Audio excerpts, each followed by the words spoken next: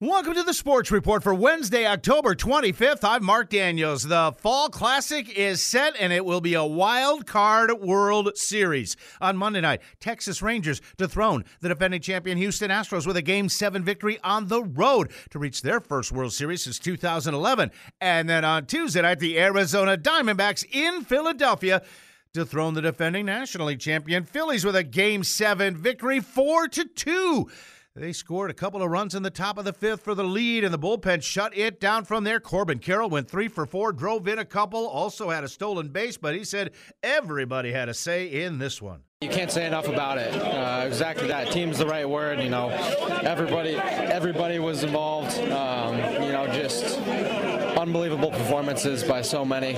They are the last wild card to get in, but the last National League team standing. Evan Longoria says we silenced some critics along the way. Nobody believed that we could do what we did. When we got into the playoffs, it was like, it was a charity case, nobody's, believing we can do what we did. We beat the Brewers, we advanced past the Dodgers. And they take down the Phillies, winning the last 2 games on the road. As for Phillies manager Rob Thompson, says we gave it our best. I'm proud of our guys. They never gave up. They fought like hell right till the end, and I'm proud of them. We're all disappointed, but, they played hard. The World Series will begin Friday night in Arlington. The Diamondbacks and the Rangers. A couple of other baseball notes. San Francisco Giants hiring Bob Melvin away as manager after a couple of seasons with the San Diego Padres. Got him into the playoffs in 22. Missed out this past year. Apparently some differences in the front office. Melvin returning to the Bay Area, longtime manager of the Oakland A's. Houston manager Dusty Baker expected to step down as his 1-year contract is expiring. He's apparently told several people that he figured this would be his final season in the dugout. The NBA season tipping off on Tuesday night, and the world champion Denver Nuggets passed out their championship rings, hoisted the banner, and then went out and beat the Los Angeles Lakers 119-107. Reigning MVP Nikola Jokic picked up right where he left off, 29 points, 13 rebounds, 11 assists for a triple-double. Jamal Murray added 21, and Nuggets head coach Michael Malone says it liked how our team got refocused after all the pomp and circumstance before the game. You go through an emotional night where you're receiving rings, and then you're raising a banner, and then you have a team coming on that wants to kind of come out here and give you a loss on your home court. And we got off to a great start. LeBron James with 21 to lead the Lakers. And the other game had the Phoenix Suns go up to San Francisco and knock off the Golden State Warriors 108-104. Devin Booker led the way with 32 points. This is a good win for us. I think, a test like that, the first game, how we can see the energy sway and, the game go back and forth and then tighten it up down the stretch to get a win. It was big for us. Milwaukee Bucks, they will open their season on Thursday night, hosting the Philadelphia 76ers. It was a very busy night in the National Hockey League. Every team in action on the ice. Toronto beat Washington 4-1. Anaheim gets by Columbus 3-2 in overtime. Frank Vetrano, the game-winning goal. Buffalo skates by Ottawa 6-4. Tampa Bay shuts out Carolina 3-0. New Jersey over Montreal 5-2. Tyler Toffoli with a hat trick for the Devils. Dallas beat Pittsburgh 4-1. Florida 3-1 winner over San Jose. The Colorado Avalanche now 6-0. Ruled the New York Islanders 7-4. Seattle beat Detroit 5-4 in overtime. Boston's Jeremy Swayman stopping all 23 shots, shutting out the Blackhawks 3-0. Winnipeg beat St. Louis 4-2. Local product Mason Appleton with a goal for the Jets.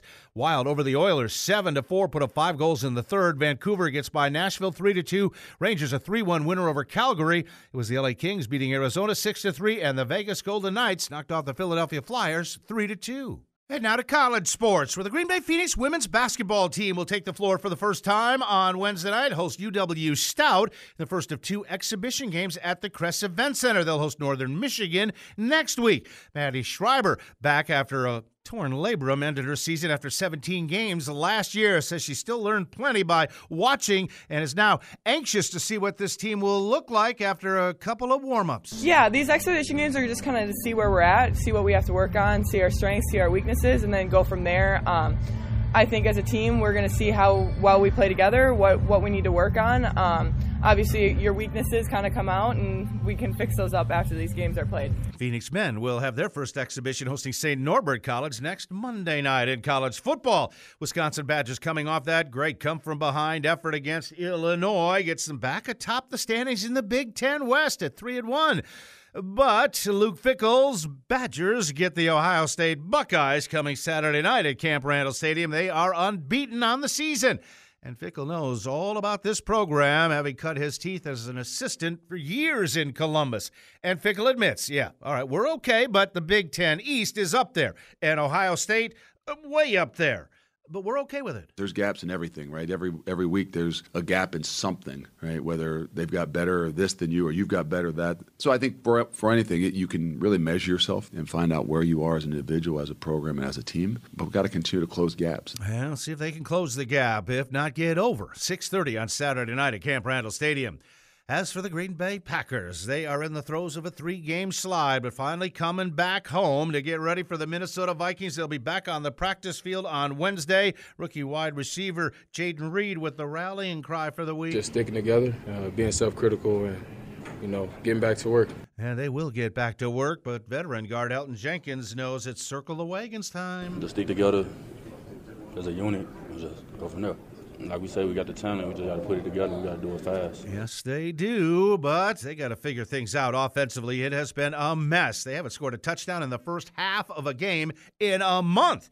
It's getting really problematic. Running back A.J. Dillon with his perspective on the offensive troubles. Getting back to the drawing board, getting back, really being locked in on the details. In this league, details are what get you beat, and, it's just a couple things here and there. But, mostly just, sticking together.